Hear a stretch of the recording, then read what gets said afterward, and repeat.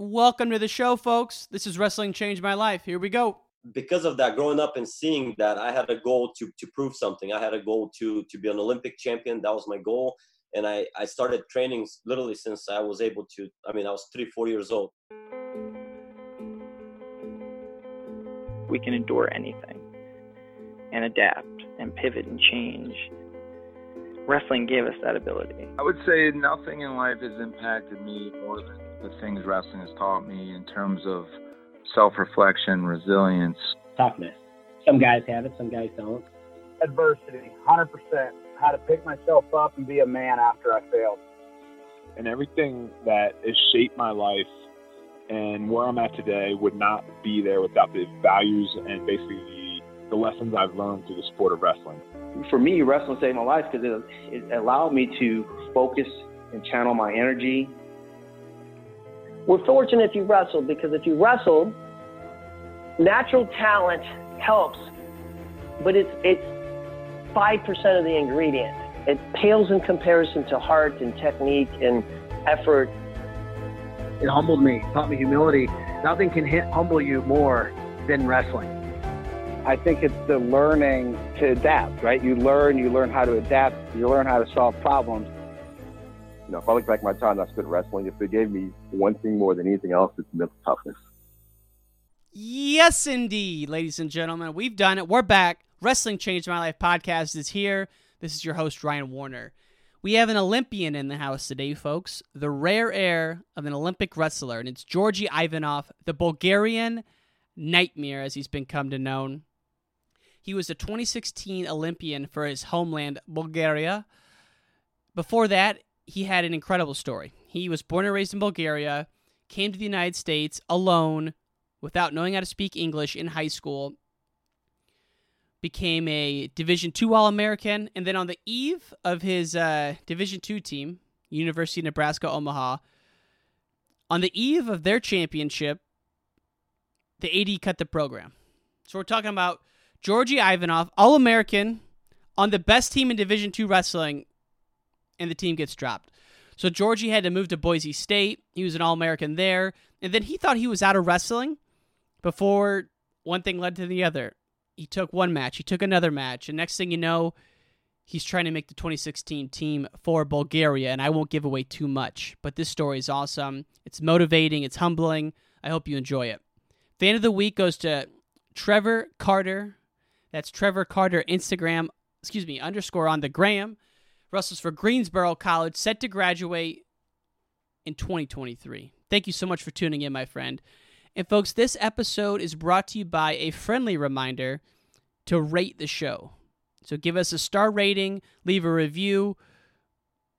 It's greatly appreciated. That's all I'll say. Let's get to the show with Georgi Ivanov. Peace! Georgi Ivanov, welcome to the show, my friend. How are you? Thank you, Ryan. I'm doing great. Thanks for having me. It's a pleasure and an honor. Seriously. It's all mine, my friend. I had a lot of fun learning about you. Let's just start at the very beginning, man. You grew up in Bulgaria. What was it like growing up in Bulgaria? Where'd you grow up? Give us a little bit of your background. Yeah, I grew up in a town called Stara Zagora, and that's central in Bulgaria. It's about 2 hours from Sofia, which is the capital. The town is about 300,000 people. It's fifth biggest in Bulgaria.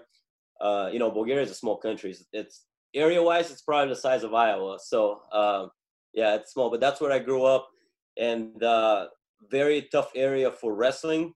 I went to a sports school there in Bulgaria, which is school, it caters more specifically towards athletes, and it's a little more structured for athletes, where you can have 2 practices a day on some days, and you go to school for 10 months of the year rather than 9 months. So it's just like I said, it's more geared towards athletes.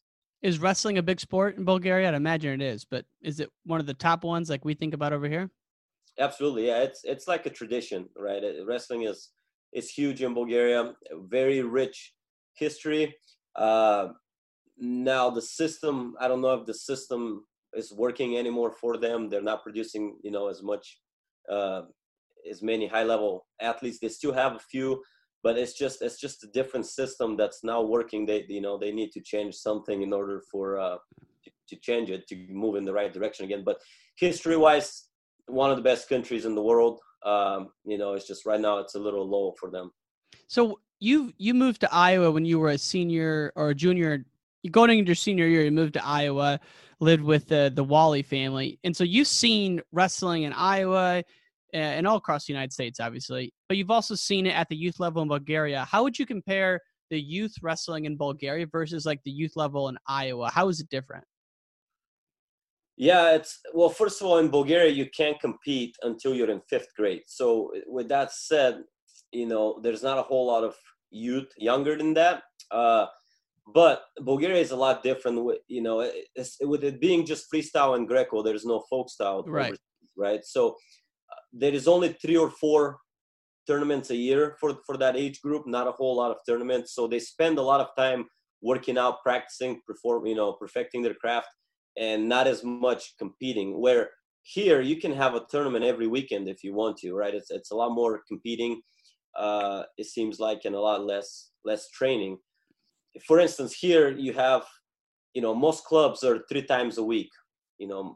Rarely they have 4 practices a week. So with that said, and then they go and compete on the weekend. In Bulgaria you have like 6-7 practices a week, and then you compete 4 times a year. So it's just a lot different system, but it has its pros and cons either way. Yeah, I would think it's more fun to compete, but also there's the burnout from competition. Right. And parents here, they get a little crazy, Georgie, about some of these youth tournaments. They get a little insane, and it turns kids off. What do you think is the right mix, just based on what you've seen? Well, obviously the U.S. system is doing something right. One of the best countries in the world right now, if not the best, right? Especially for freestyle on the senior level. With that said, there is something that is happening in the U.S. that is working. No denial there. However, speaking about burnouts, yes, you're right. Getting 100 matches a year, in my opinion, is not the right way to go about, especially when you are, 5, 6, 7 years old. It's just too many matches, in my opinion. But, now I look back on the system in Bulgaria, and they're having 6, 7 practices a week with no competition. That gets really boring as well, and people do quit the sport because of that sometimes. So it's like I said, it's pros and cons. I think there's a happy medium, and I think the wiser parents and coaches are doing that. They're not letting their kids wrestle every weekend. They can't pick where you go and compete and how your practices are, and hopefully there is a system within the club that it's productive. But yeah, I think one of the biggest things that we need to take into consideration is the athlete's health and longevity, right? Being able to compete for a longer period of time, especially after college. A lot of people quit after college because of injuries, burnout, too many competition, too much weight cut, etc. You don't see very many athletes wrestle 10 years after college. Right. But now, how about the practice itself? When you were a 12-year-old wrestler in Bulgaria, is the practice itself similar to the U.S., or is it completely different in terms of wrestling live, technique, that whole thing?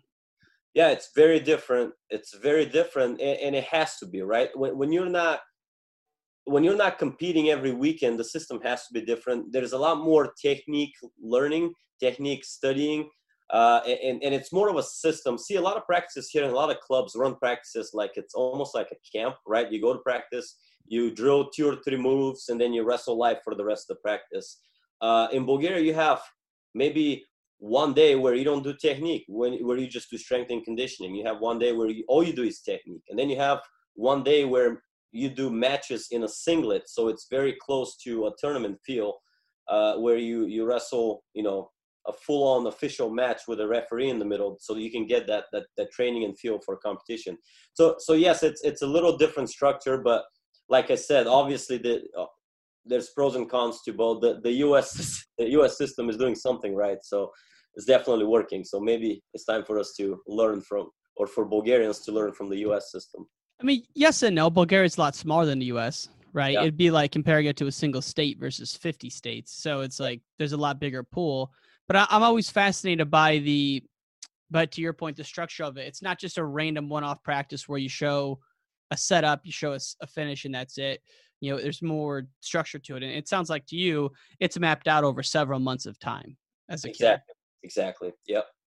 Now, what about once you become, I read that you were a 4-time Bulgarian national champion.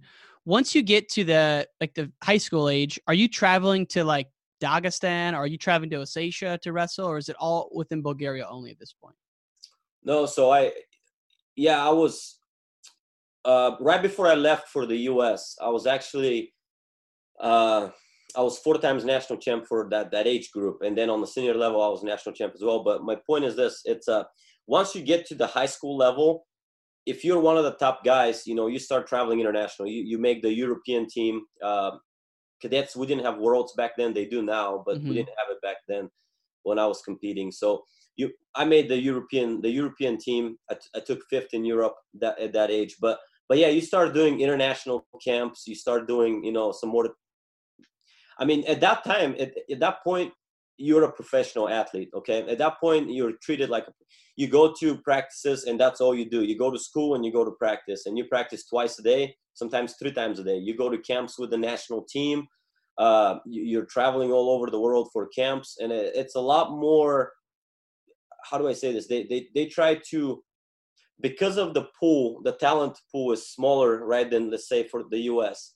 The top 2-3 athletes that they see, they really cater to them and they try to develop them. Coaches get behind them, and it becomes a lot more customized training for them, if that makes sense. It's not here. I feel like it's a lot more.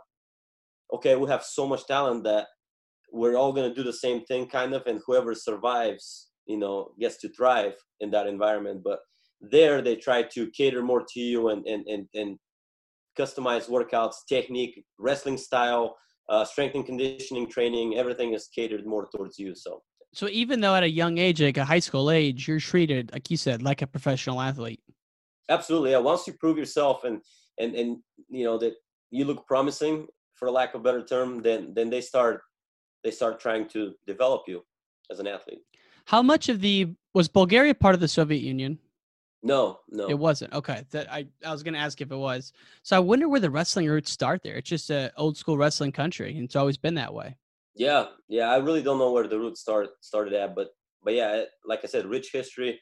We used to produce a lot of good wrestlers, and yeah, I don't really know the history behind it. What does it mean to be an Olympic champ in Bulgarian wrestling? Like, if you can reach that pinnacle, I mean, what does it mean there as opposed to what you've seen it mean here in the States? It's huge. It's huge in both countries, right? It's very, I mean, we're talking about 0.0000001% of athletes out there, and very prestigious, obviously the pinnacle of our sport. You get treated like a legend, like you should be. I mean, you are a legend at that point. And it's very, you get a lot of respect. The problem is,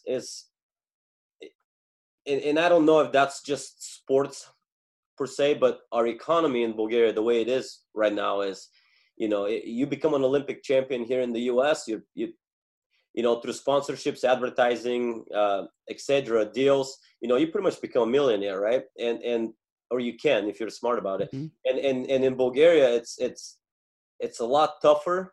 It's a lot tougher to financially make it. You can't necessarily. Yeah, you do get pension. That's one of the things. If you medal at the Olympics, you get pension for life, which is good, but it's just not a lot.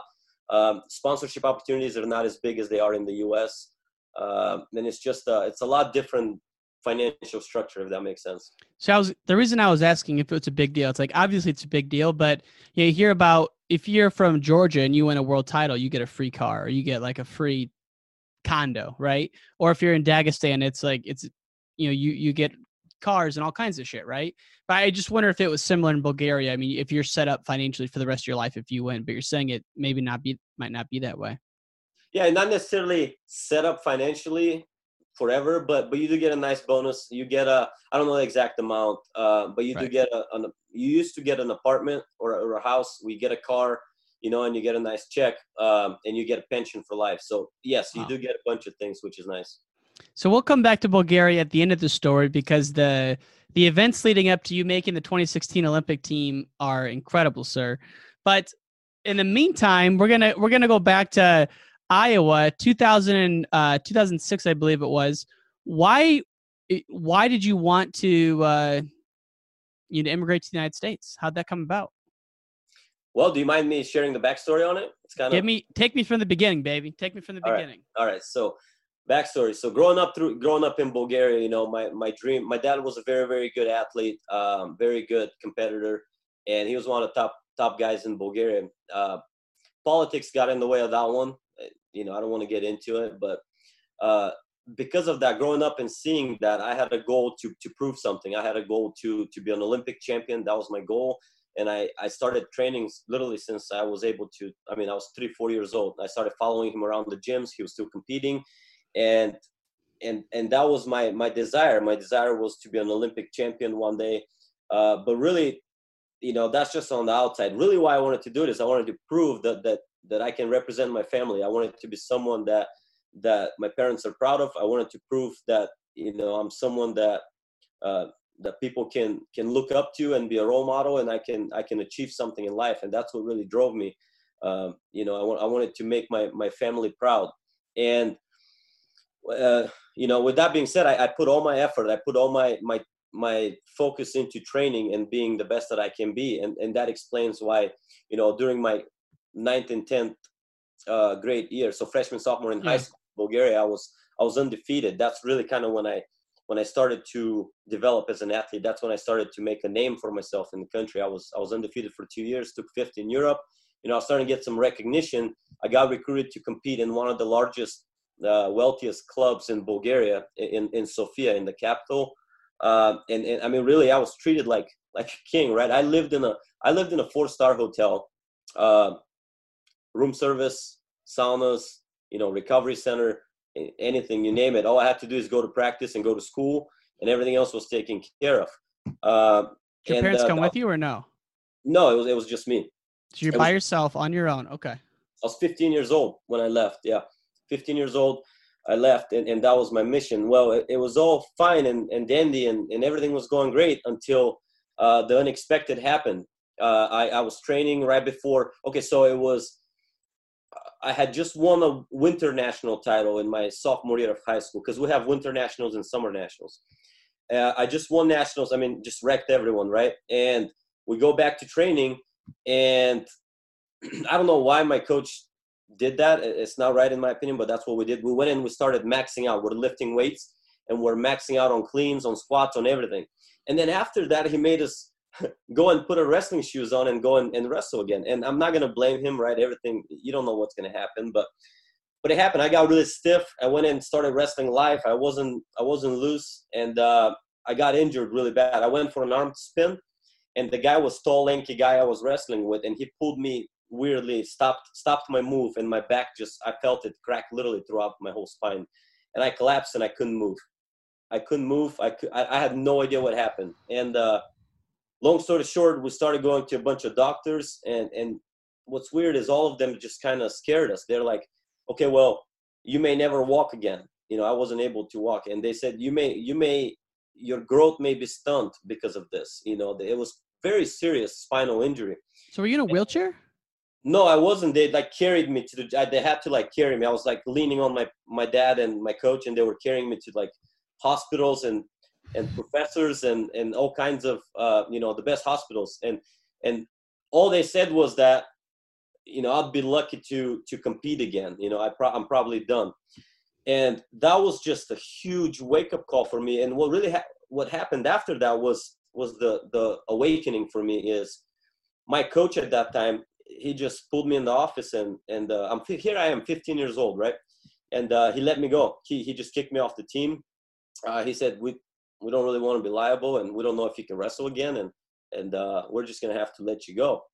And you know, that was just Jesus. Yeah, that was unbelievable for me. And that's when that was the awakening for me. That was the aha moment that, okay, maybe wrestling is not gonna last forever. I may need to have a plan B. And that's when, and I get goosebumps talking about this, but that's when I made it a mission to, okay, I'm gonna I'm going to go to the US one day. I'm going to get an education from the US because it means something worldwide. And I'm going to be set up, whether I make it in wrestling or not. I'm going to make sure that I'm set up, I'm going to get educated. I'm going to go to school. I'm going to learn English because English is a world language, right? And I'm going to make sure that I'm set up for my future outside of wrestling. But long story short, I was off the mat for 4 months. We went to some chiropractor slash acupuncture Chinese medicine guy. I mean, it was crazy. It's like out of a movie. And we did 10 weeks treatment with him. And I was back, man. I was back to normal. The guy fixed me. Unbelievable. It was like a miracle. And I went back and wrestled after being 4 months off, from training. I go back to the summer national tournament in June. And you can tell I was rusty, but I ended up winning it. I ended up winning again. And I wrestled unattached, no club, won it. But it wasn't the same. I didn't feel the same. I went to Europeans again. I didn't do as well. I lost my first match. It just wasn't the same. And tell me you wrestled someone from your old club at the Summer Nationals and you beat the shit out of him. Tell me that happened. No, it did not happen. But damn it. But the coach was there and he knew that, he made a mistake. But anyways, that's when that summer in August is when I had the chance. I got invited to go and visit a good friend of ours, family friend in Iowa, and that was the Wall family. And I said, sure, why not? He said, come for 15 days, meet my family, maybe work out with us a little bit and learn a little English, and it'll be good for you. And to me, that was an opportunity. That was a plan for me to come prove myself, make some connections, maybe go to school there one day, right? Because that is my ultimate dream. And I did that. I came, and 12 days into it, they said, hey, do you want to stay here and, be an exchange student for a year, see how you like it? If you like it, great. If not, you can go back to Bulgaria anytime that you want to. Man, I didn't have to think twice. I told my parents, I told my mom, I called them 12 days into it, and I was like, hey, I think I'm going to stay, guys. I'm going to live here, and we're going to get a lawyer, change my visa to a student visa, and I'm going to go to school here. And my mom just started crying on the phone, right? We didn't plan this. But I'm 16 years old at that time. And I decided, I made that decision, and I started prioritizing school. And wrestling was the vehicle for me to get educated in the U.S. And eventually I earned the scholarship and wrestled here. But along the way, man, let's not get ahead of ourselves. Yeah, let's stay back. So 12 days in, you call your mom. Yeah, go ahead. Let me finish that real quick because it's just mind-boggling. So 12 days, I call my mom and I'm like, hey, I'm staying. She starts crying. And she has no idea where I'm at. She has no idea what it looks like, who's taking care of me, right? And my dad knew the person in the family, but my mom didn't. And she was just stressing. But here's what happened. I made the decision to stay, right? And we got a lawyer. And then Trevor Carrot is actually the person's name that hired a lawyer and stepped behind me. And I actually lived with him after the Wall family. Him and Carol Carrot, they're married now. But anyways, man, we filed.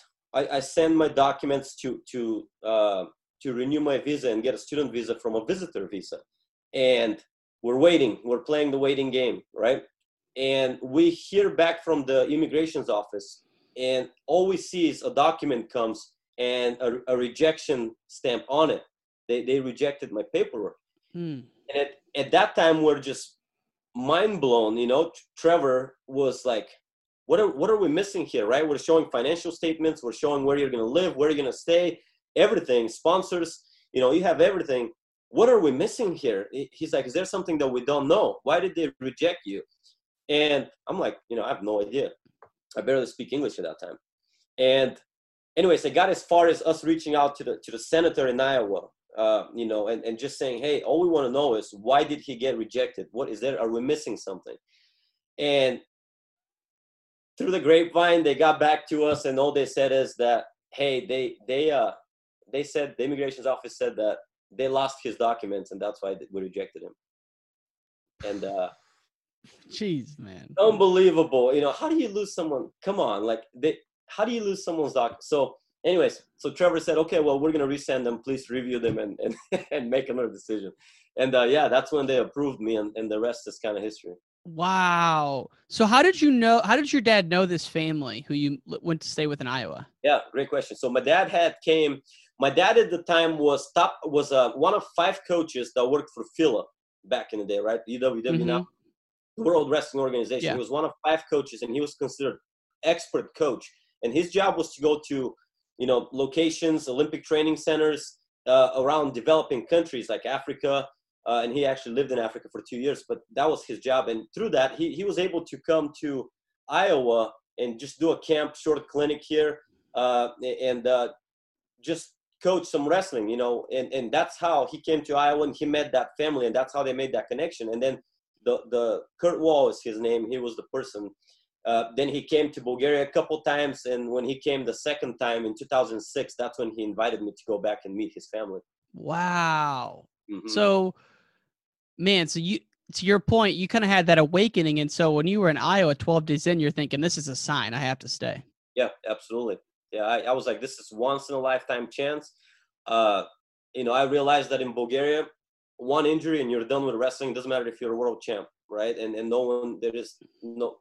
that's it. Your career is done. And so that's when I started prioritizing school, and I made it my mission. And wrestling was the tool to provide that for me, right? We didn't necessarily have money. I couldn't afford to go to school. I mean, it's, you're looking at $20,000-$30,000 a year. There's no way I can pull that type of money for school. So I made sure that wrestling, it provided full scholarship for me to go to college. Now, how did your dad take it when you told him you were moving? He knew that, he knew where I was standing mentally. He knew that was the right thing to do, regardless of how hard it was for our family to separate, that way. But man, it was tough. And in the beginning, it was kind of fun, right? You're young, you're 16 years old, everything is new, and it's fun. But I'll tell you what, 2 years into it, it started hitting me really bad. I started missing home. I started, you go to all these holidays, right? Christmas, you go to birthdays, family gatherings around here, and you're by yourself, and you start seeing kids play with their families and take pictures, and you don't have any of that, right? Yeah, you have friends, but it's not quite the same. And it started hitting me real bad about 2 years into it. And I was, I remember and I don't know if this is too much to share, but I remember we'll be at parties, and I would go to the bathroom and, pretend like I'm going number 2. And I would just cry my eyes out for 10 minutes, go wash my face, wash my eyes, and come back out and continue with, wow. go on with the night. But man, I had some tough times going through that. And I mean, you got to think, you leave when you're 16, and for the first 4 years I was here, I only saw my parents once for 15 days halfway through. And I didn't go back to Bulgaria for 9 years. 9 years. No way. Oh, yep. My God. So when you first got here, was there a difference in terms of like your freedom of what you could do? Not like freedom like rights, but like, were you able to go hang out with more friends, do more things as opposed to living in Bulgaria? Or was it pretty similar? No, it was not. It was completely different. I had no time for any of that. You got to think, okay, I came my senior year, basically going into my senior year of high school. I didn't speak English. I had to learn the language in order for me to. So first I had to prove myself in wrestling. Why? So I can earn a scholarship, right? Mm-hmm. Second, I had to learn the English. I had to learn English so I can pass the ACT, SAT tests, to be NCAA eligible.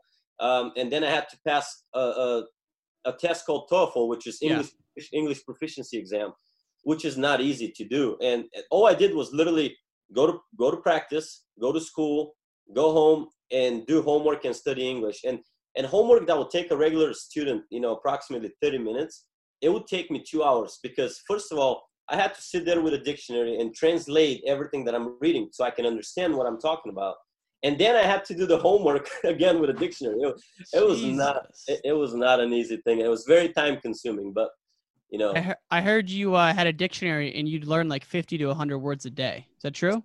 That's right. Absolutely. Yeah. The first year, that's all I did is learn 50 to 100 new words every day. And obviously you don't remember all of them, right?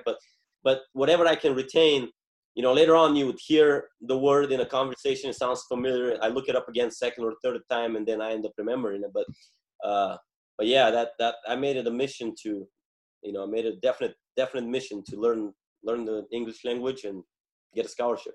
You're a driven man, and I love that. I love hearing these stories. What was it like working out 5 days a week in like an Iowa high school where you're probably going pretty hard? Was it a big change? It was, and not the workout necessarily. I was used to that. I mean, I came from Bulgarian national teams, etc. But so not the workload, but folk style, man. Folk style. I've never wrestled folk style, and all of a sudden here I am on bottom, supposed to get out, or on top riding people, and I'm used to locking my hands and doing gut wrenches, So that was a big change for me. I really what I ended up doing in high school is just wrestling on my feet and cutting people and just takedowns, and that's kind of what I did. How many locked hands calls, dog? I didn't keep track of it, but I would say we probably averaged one every 5 matches or so. And what about the crowds that would come to watch? Was it about the same as that you had in Bulgaria? Were the Iowa fans showing up, like bigger fan showings, I guess, so to speak, at like a high school duel? Well, it's different.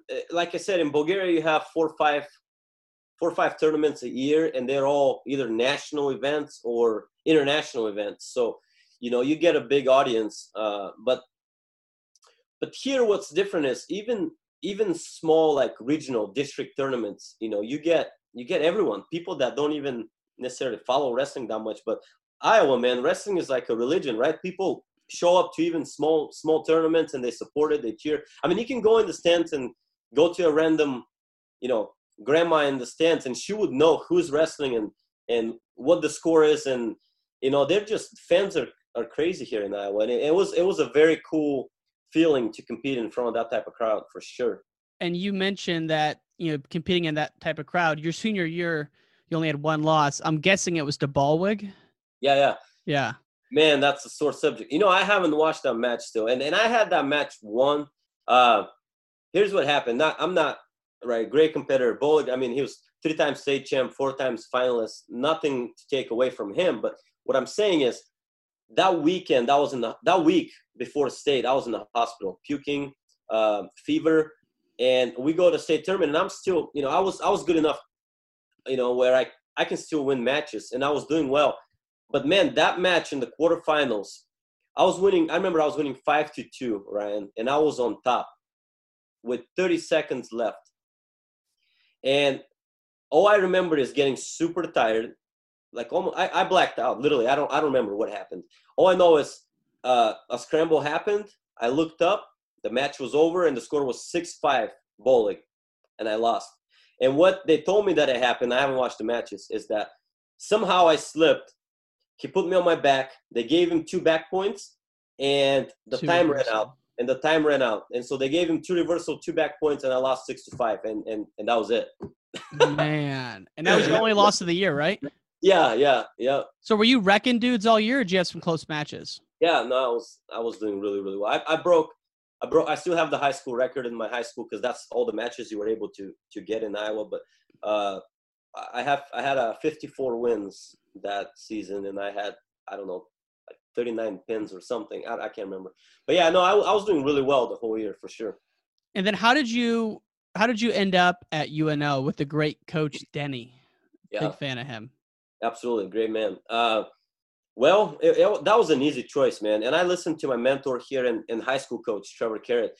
I was starting to get, here's the thing, first year wrestler in high school, right? And international students, a lot of colleges didn't even know that I existed yet that much. They weren't following me. And I was a senior 119 pounder. It's kind of tough to recruit a 119 pounder as a senior. Did you go to Fargo at all, or no? Yeah, I went to Fargo. I double All-American there. I took 4th and 5th. I lost 2 tough matches, actually, to Logan Stieber and Tony Ramos for 3rd and 4th. Man, those are 2 tough names. How did the matches go with Stieber and Ramos? I'm just curious. Was it close? Stieber, I think I was the only person, or maybe one other person, that he didn't tech fall that year. I lost 4-1, 1-0.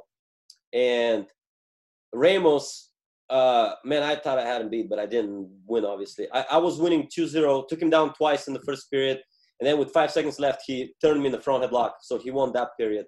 Second period, no points. He won the coin flip and took him like 15, 20 seconds and took me down. Yeah. I forgot we're talking about those funky rules. I hate those rules, man. Yeah. But it was good. It was a good match. But no, so obviously both on tough dudes, right? But no, that's when I started getting some attention from colleges. But as soon as Coach Denny, I went and worked out a little bit there, and I got to meet him. I went on campus, loved it, and then Trevor Carrot said that, hey, this is a great program, great coach. It doesn't matter that they're Division II. It's a great school. You'll be close to us, and that's where I went, and it was best decision I made. And for the folks who don't know what we're talking about, UNO, back when they had wrestling, an absolute travesty took place there. They were one of the top teams in the country, and the program was dropped. But the coach there, Mike Denny, he's been coaching for 50 years. He's been on the podcast, a real legend in coaching and a real master in terms of like the holistic approach to it. It's not just about the X's and O's. He's more of a total, I guess, holistic's the best way to put it. It's hard to describe what makes him special. But, when you were first getting to UNO, and you talked about earlier crying in the bathroom at parties, was that at UNO or was that in high school when that was happening? That was in high school. Okay. So high school, yeah. What was the transition at UNO like in building a culture on the team there and meeting those guys? Man, it was a blessing, right? They welcomed me right away. I made lifelong friends. It was like a family. Coaches were awesome. It was great. I mean, that school was, and not the school, the wrestling program was amazing. It was special. We very close. We had won the school. The wrestling program had won 6 out of the last 8 years. We're national champs. And the three years that I was there, we won every year. So it was very special to be a part of those teams. National championship teams. Great experience. Very close, and everyone supported each other on and off the mat. So that made it a lot easier for me to bond with those guys and create a friendship. And it was. Man, Did you have that kind of brotherhood on any of your teams in Bulgaria when you were training back then? Gosh, no. We it's different, man. You got to think. Here you have dual teams and you're competing for team championships. That bonds you well. In Bulgaria, you're training with a team, but everything's individual. You don't have dual teams. You don't have team championships necessarily. You do, but not really. Yeah. Everything is individualized, and you just try to take care of business on your own. So that was a lot of fun for me to be a part of a team like that. It was special, definitely. Man, it's a cool thing, and there's a very few group of coaches like Coach Denny out there who know how to bring a team together. And so, but yet again in your career, you had another obstacle, right? The wrestling program was dropped. I think you got second, you got third, and then Saturday night of the Nationals, they dropped the wrestling program. Talk me through what you remember at that moment. Man, I still remember, that was literally like a funeral. First of all, I was ranked number 1 the whole year. I took second as a freshman, number 1 the whole year. And I lose my first match to a guy that goes 1-2 in the tournament. Okay, just upset. My God, upset of the tournament, right? And I come back, win 5 matches, take third. By the way, if I didn't win 5 matches and score bonus points on the backside, we wouldn't have won as a team. So maybe it was meant to happen that way. But anyway, so that was a bad experience for me personally to begin with because I didn't win my national championship. But then an hour later, we're celebrating, right? Everyone's having a good time, and Coach Denny, I still remember, he calls everyone into a meeting, and we're thinking, man, someone probably got in trouble. Who knows what happened, right? And we go back into the hotel room, and Coach looks like he saw a ghost, right? And I seriously thought someone died. He says, well, we just got a call from the AD, and he didn't congratulate us. He just said that, we're seizing the wrestling program. And we're like, okay, it didn't process, right? We still thought, okay, maybe there's a chance to bring it back. You're not going to cut a 3-time national championship program. But anyways, next morning, man, we get back to campus on Sunday, and it was real. We get off the bus with the national championship trophy.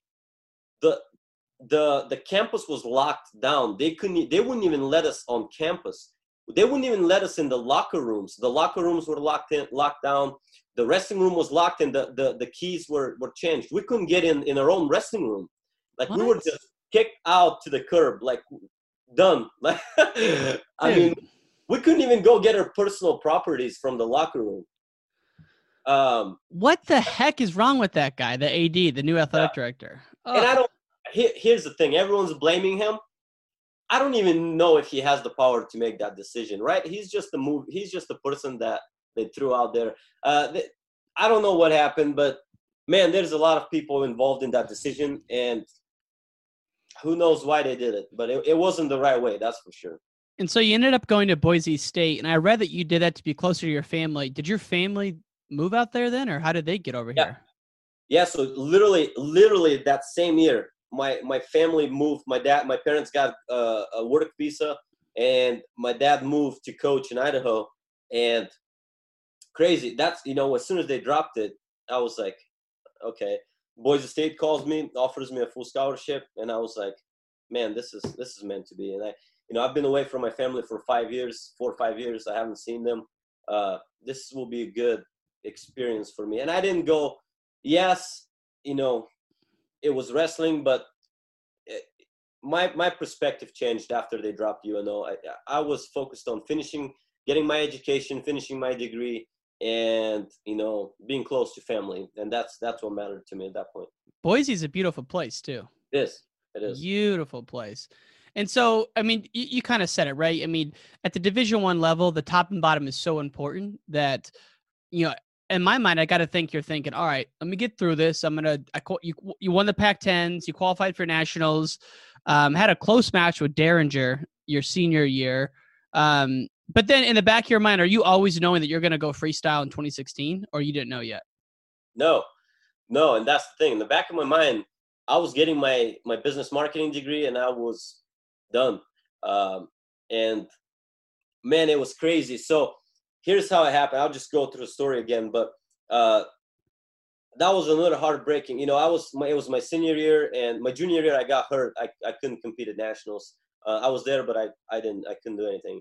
My senior year, I was thinking, okay, this is it, right? I'm gonna have one last push and see what happens.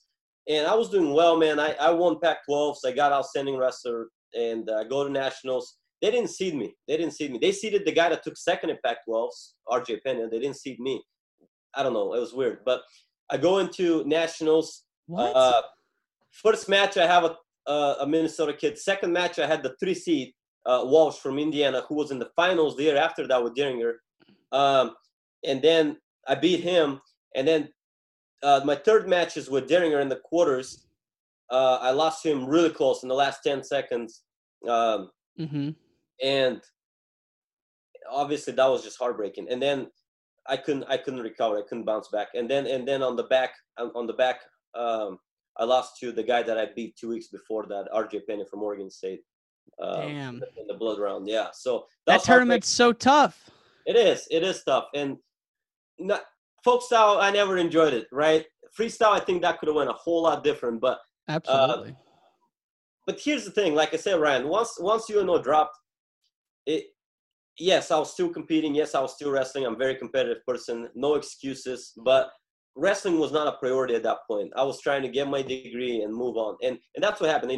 I got done with that tournament. It was heartbreaking. And I was so over it, man, with wrestling at that point. I was like, man, this is just obstacle after obstacle, upset after upset, right? And I was done. But here's what I didn't take into consideration. I got an internship with Northwestern Mutual to sell life insurance, health insurance. Life insurance. And I was doing great, man. I killed that internship. I was an intern of the region there. I did really well. And then they wanted to hire me full time. And as soon as we started going through the paperwork, my immigration status at the time, I was on a student visa. It wouldn't allow me to get hired as a full-time employee for Northwestern Mutual because they didn't sponsor international students. I know. I know. So the only other option I had is, one, to stay on my student visa and go into the next level in my higher education, which is to get a master's degree, or to apply for a work visa with an employer that would hire me and work towards my, sponsor me to get a work visa. So immediately, what do I think? Okay, I have to be a GA somewhere, a graduate assistant, and just keep going with my master's degree. So I called a bunch of schools. I called actually Steve Costanzo in St. Cloud, a good friend of mine, great guy. And I called Coach Denny, and Coach Denny was like, man, you need to come like ASAP, like right away. We're going to have a job for you here and everything. And I went there, interviewed with the vice president of the university. They got me some job in admissions. I was processing applications for students that were coming in. And that was my full-time job. And then I was volunteering for wrestling. So I was working from, 7 to 4, and then 4 after that, I would go and volunteer as a wrestling coach. And I started getting my master's degree there. And I ended up actually getting promoted in my work. I was the international recruiter for them. I was recruiting international students into the school, working with them. And then after that, I went on to be a full-time associate head coach with Coach Denny. Right. And I saw that. I didn't know you weren't there anymore. And so all this is going on. You're just persevering through obstacles, one after another, just knocking them down. You're winning at life. And then in 2015, you wrestled at the World Championships. How did we get to that point? How did you get back to that Bulgarian national team? Yeah, great question. So here I am, right? I'm in school, and I'm a graduate student, getting my master's. I am a volunteer coach at the time and working in admissions. And I get a phone call from Zach Dominguez, actually, here in Omaha. They're putting an event in Omaha. I can't remember what it was called, but you had the Paulsons, Trent Travis Paulson. You had Nick Marble. You had some big names competing in that. It was a dual meet, mm-hmm. And they invited me, and I was wrestling a kid from Russia, actually, that had been here. And I was thinking, man, this is awesome. As soon as they told me it's a freestyle match, I was thinking, man, I haven't wrestled freestyle in like 4 or 5 years. This will be fun. And I literally just went there and just did it for fun. The guys on the team challenged me. They're like, hey, you should go wrestle freestyle. It'll be fun.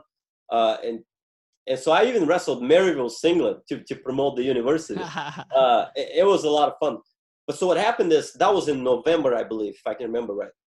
And I went and I wrestled freestyle, and I felt amazing. I felt unbelievable. I won the match, did really, really well. And it just felt so natural wrestling freestyle again. And so I went back to campus, and the guys are like, Coach, maybe you should go and enter the Dave Schultz International Tournament in January. I'm like, okay, guys, this is a big step here. I have to train a little bit. I have to cut weight. I have to get in a routine again. But took on the challenge. I figured, hey, why not? I'm just going to go wrestle. One last time, it'll be fun. Well, I go and I cut down to 70 kilos, and I go and wrestle at the Dave Schultz International Tournament. And I ended up winning the tournament. I won the Dave Schultz. Let's go. Yeah, I ended up beating actually Bekzot. His name is Bekzot, I think, Abdurakhmanov from Uzbekistan. In the finals, he took third at Worlds. He fifth in the Olympics. He beat Burroughs in the Olympics. Very tough opponent.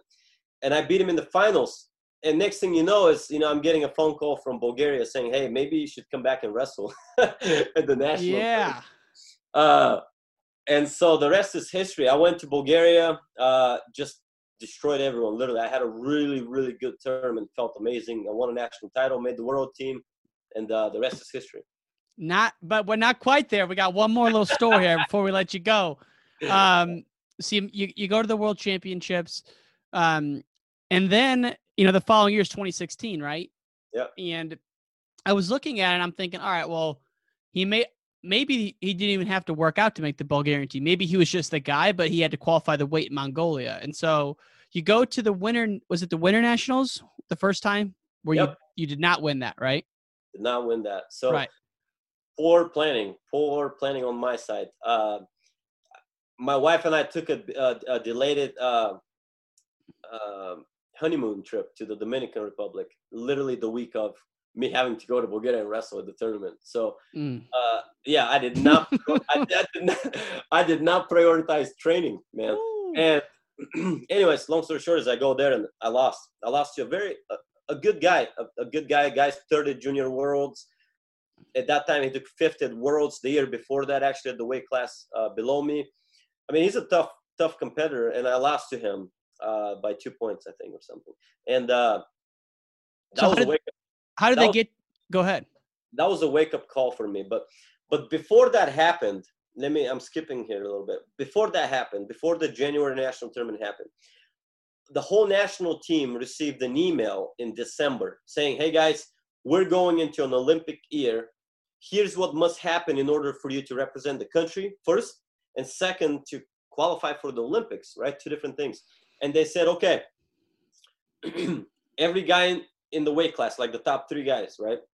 You compete in a national tournament, and then you have to, in January, and then you go and you compete in an international tournament in February or in March. And then after that, based on those two tournaments, we decide which guy is going to go and try to qualify Bulgaria for the Olympic spot. You know, there's 3 chances. You have the European qualifier, then you have the first world qualifier, and then you have the second world qualifier. Mm-hmm. And they said, okay, whoever, based on those 2 tournaments, the nationals and the international tournament, we're going to tell you who's going to compete where. Well, as soon as I lost, right, as soon as I lost in January, they got back to us and they said, okay, that guy that beat me is going to have 2 chances. He's going to go first in the European qualifier, and then he's going to go in the second world qualifier. And George, because you lost, you're only going to have 1 chance, and that's going to be in Mongolia. If he doesn't qualify before that. And then they said whoever qualifies goes to the Olympics, period. Okay, so I was like, okay, well, that's simple, right? Makes sense. So the guy goes to the European qualifier and loses. He goes 0-1. And I'm thinking, man, this is literally, in my mind, Ryan, I'm thinking, I have 1 tournament left in my life.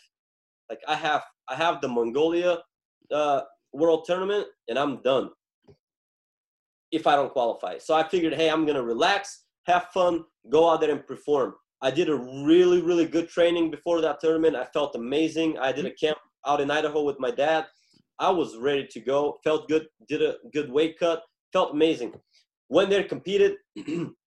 First match, I beat a really tough guy from Moldova. He's actually tech-faulted the other Bulgarian guy in my weight class.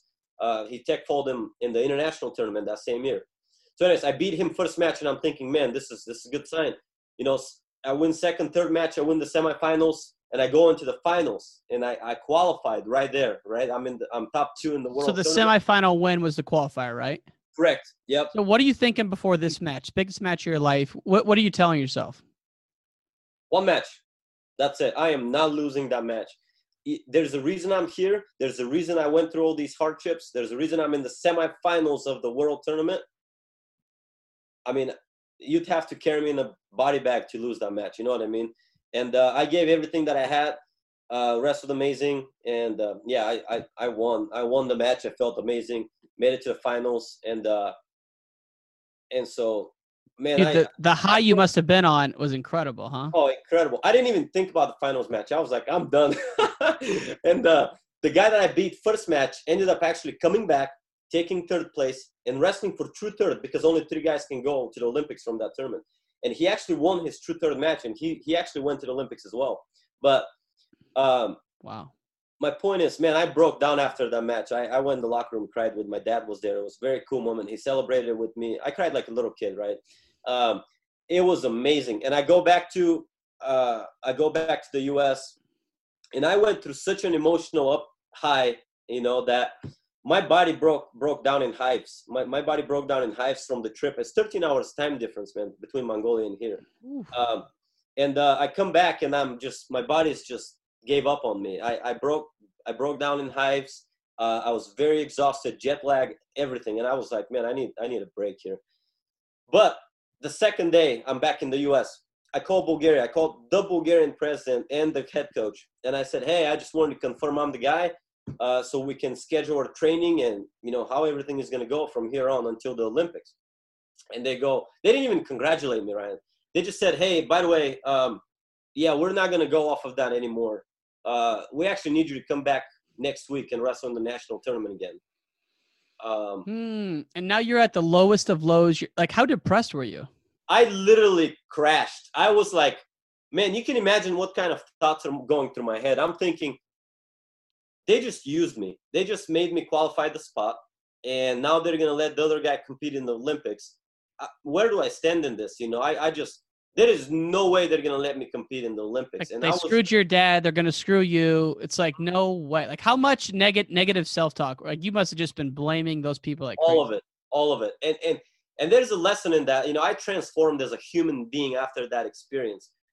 But man, that's probably the lowest of lows that I've been in my life, is during those 3 months of the waiting period and the unknown and the negativity, you know, from everyone, the lack of support from anyone, and I mean, it was just the lowest of lows that I've experienced. And so they tell you that you have to they say, hey, you haven't qualified the spot. You got to come back over here and wrestle in the Summer Nationals.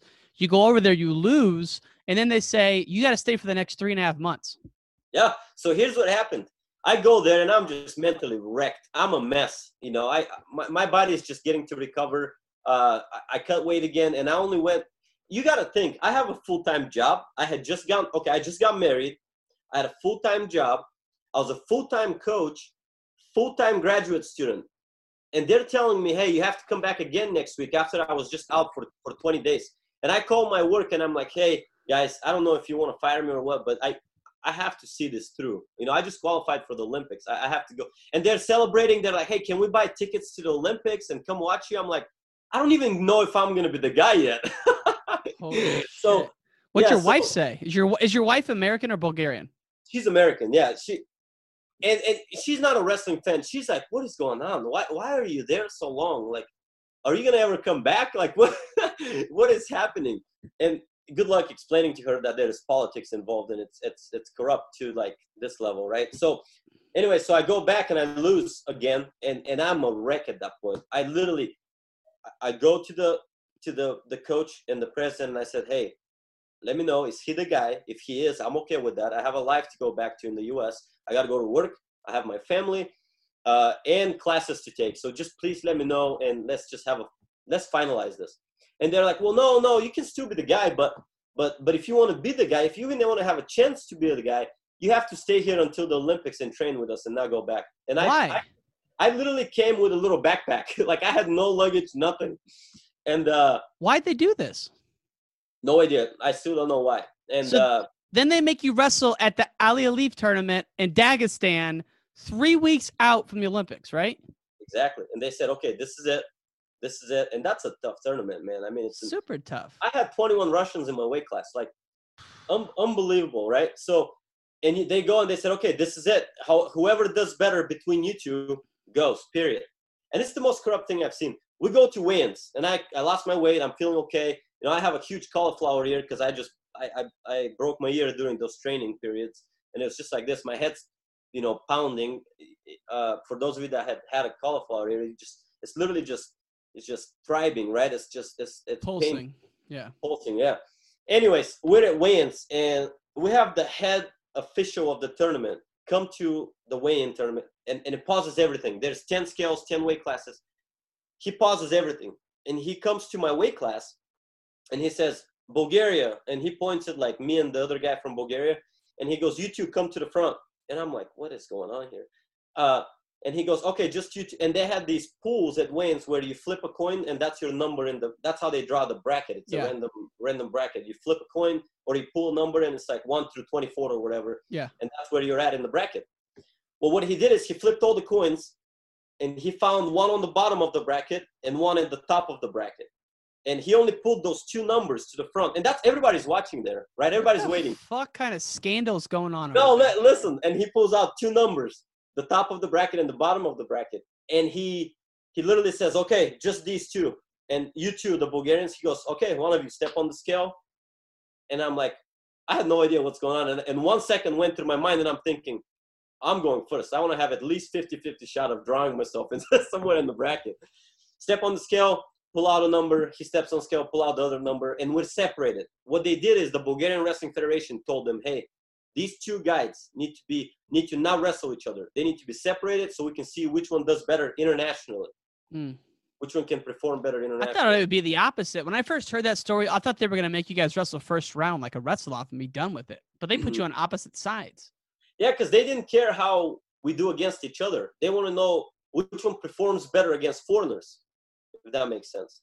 It does make sense, but still. And yeah, right. It's just crazy. The whole thing doesn't make sense. But And so I step on the scale, we draw our number, and just a mess, right? And the next day I end up going for 3rd and 5th. But my first match, my knee popped. I tore my meniscus. My second match, I dislocated my shoulder, Ryan. And I'm in going for 3rd and 5th, and the other guy got beat out. And I'm thinking, okay, well, I'm the guy, right? I qualified. And I went to my coach, and I'm like, there is no way I'm wrestling this match for 3rd and 5th. If you want me to recover, any whatsoever recover in the next 3.5 weeks before the Olympics, and if you want me to be somewhat healthy. But yeah, so What'd they say? They said okay? No, they made me step on the thing, but then I just kept limping. I couldn't even walk on the mat. So then I just ended up forfeiting after that. But so the 3.5 months you're over there before this, though, what kind of like mental stress are you under? Because like Ryan, it was a psychological warfare. That is how I can describe it. You got to think, okay, put yourself in my shoes. I'm out there with zero support. I don't trust anyone because that guy grew up there. That guy has been there this whole time. They've been catering to him and developing him and want him to be the guy, right? And I show up. I'm like a foreigner to them, right? I've been in the States for 10 years.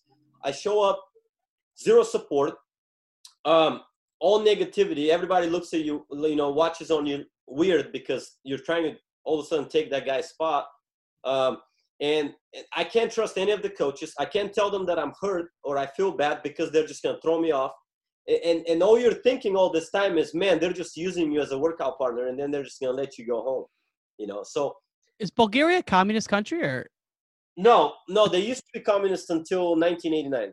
Man, so like they're just a corrupt place, I guess. Then I don't know, man. That's crazy and it's not even in the best interest of Bulgaria to put you guys through that. Yeah, I know. So don't get me wrong. There is a lot of good people there. Of course. But there is a lot of corruption as well. And things are just not done right. Hence why I think the level of the sport is not where it needs to be, where it can be. There's so much talent in Bulgaria. And it's just not there, man. It's just so corrupt. And you got to think, yeah, I don't even know. I don't even want to go there, but it's just a mess. So we're going to widen this down, but tell me about the moment when they finally said to you, you're on the Olympic team. Was it the same level of joy or were you angry at this point? Oh gosh, no, I didn't even believe it, to be honest with you. When they said, okay, and they said it like it was a bad thing. They waited 2 hours after the tournament. And then the coach pulled me to the side and he comes to me and he says, hey, we just, we talked to everyone in Bulgaria and the president and the governing body. And we decided that you're going to be the guy. And I'm like, am I supposed to be sad about this? Like, why are you telling me this like this? You know what I mean? Like, I was like, okay, thank you. I didn't believe it. I did not believe it until, Ryan, I didn't believe that I was going to be the guy until I weighed in at the Olympics. And how are you going to have an athlete compete with a free spirit and give you the best out of himself with that type of mentality? And did you even get to go back to the States in between then and the Olympics, or did you stay over there the whole time? No, we went straight to a camp in Poland. I didn't go back. So I called my wife. I called the work at the university and I said, hey, I'm not coming back for 3 months. I expected them to fire me.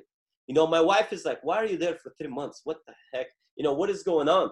And I had to tell everyone that I'm just not coming back. I'm just not coming back for 3.5 months.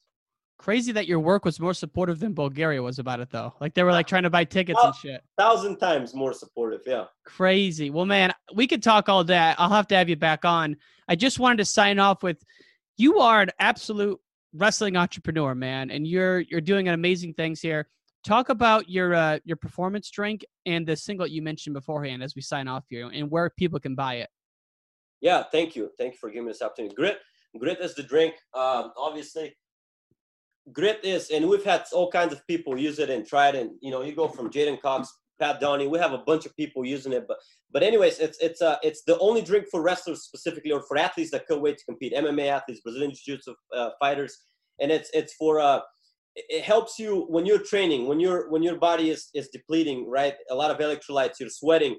This is the perfect drink to get you through that, to get you to feel fresh, to get you to cut weight, and the fastest way to recover after weigh-ins. And that's what that drink does. It's been amazing. It's actually the new formula is coming out soon. That's news. No one knows that yet. A new formula is coming out, and it's Informed Sport certified, which means Olympic athletes, NCAA athletes, anyone can drink it, kids. And it's a great drink. And they can get that at TTP. That stands for Top Tier Performance. TTPnutrition.com.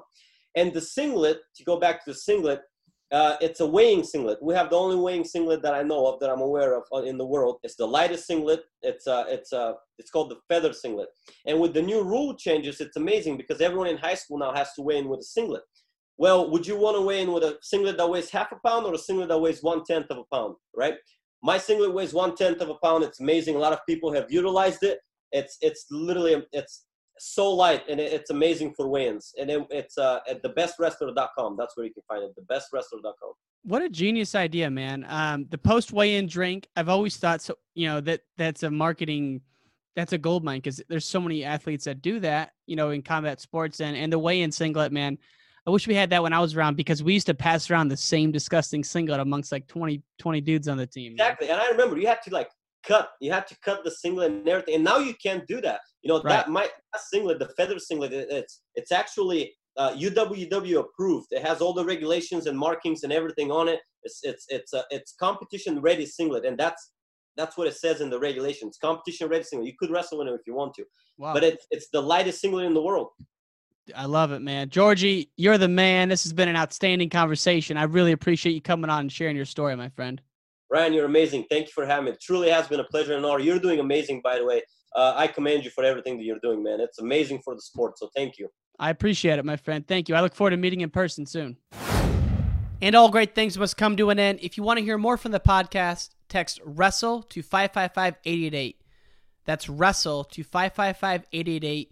You can also find us on Instagram, Wrestling Changed My Life, Twitter, Ryan_N_Warner, as well as our website, WrestlingChangedMyLife.com. Take care, y'all.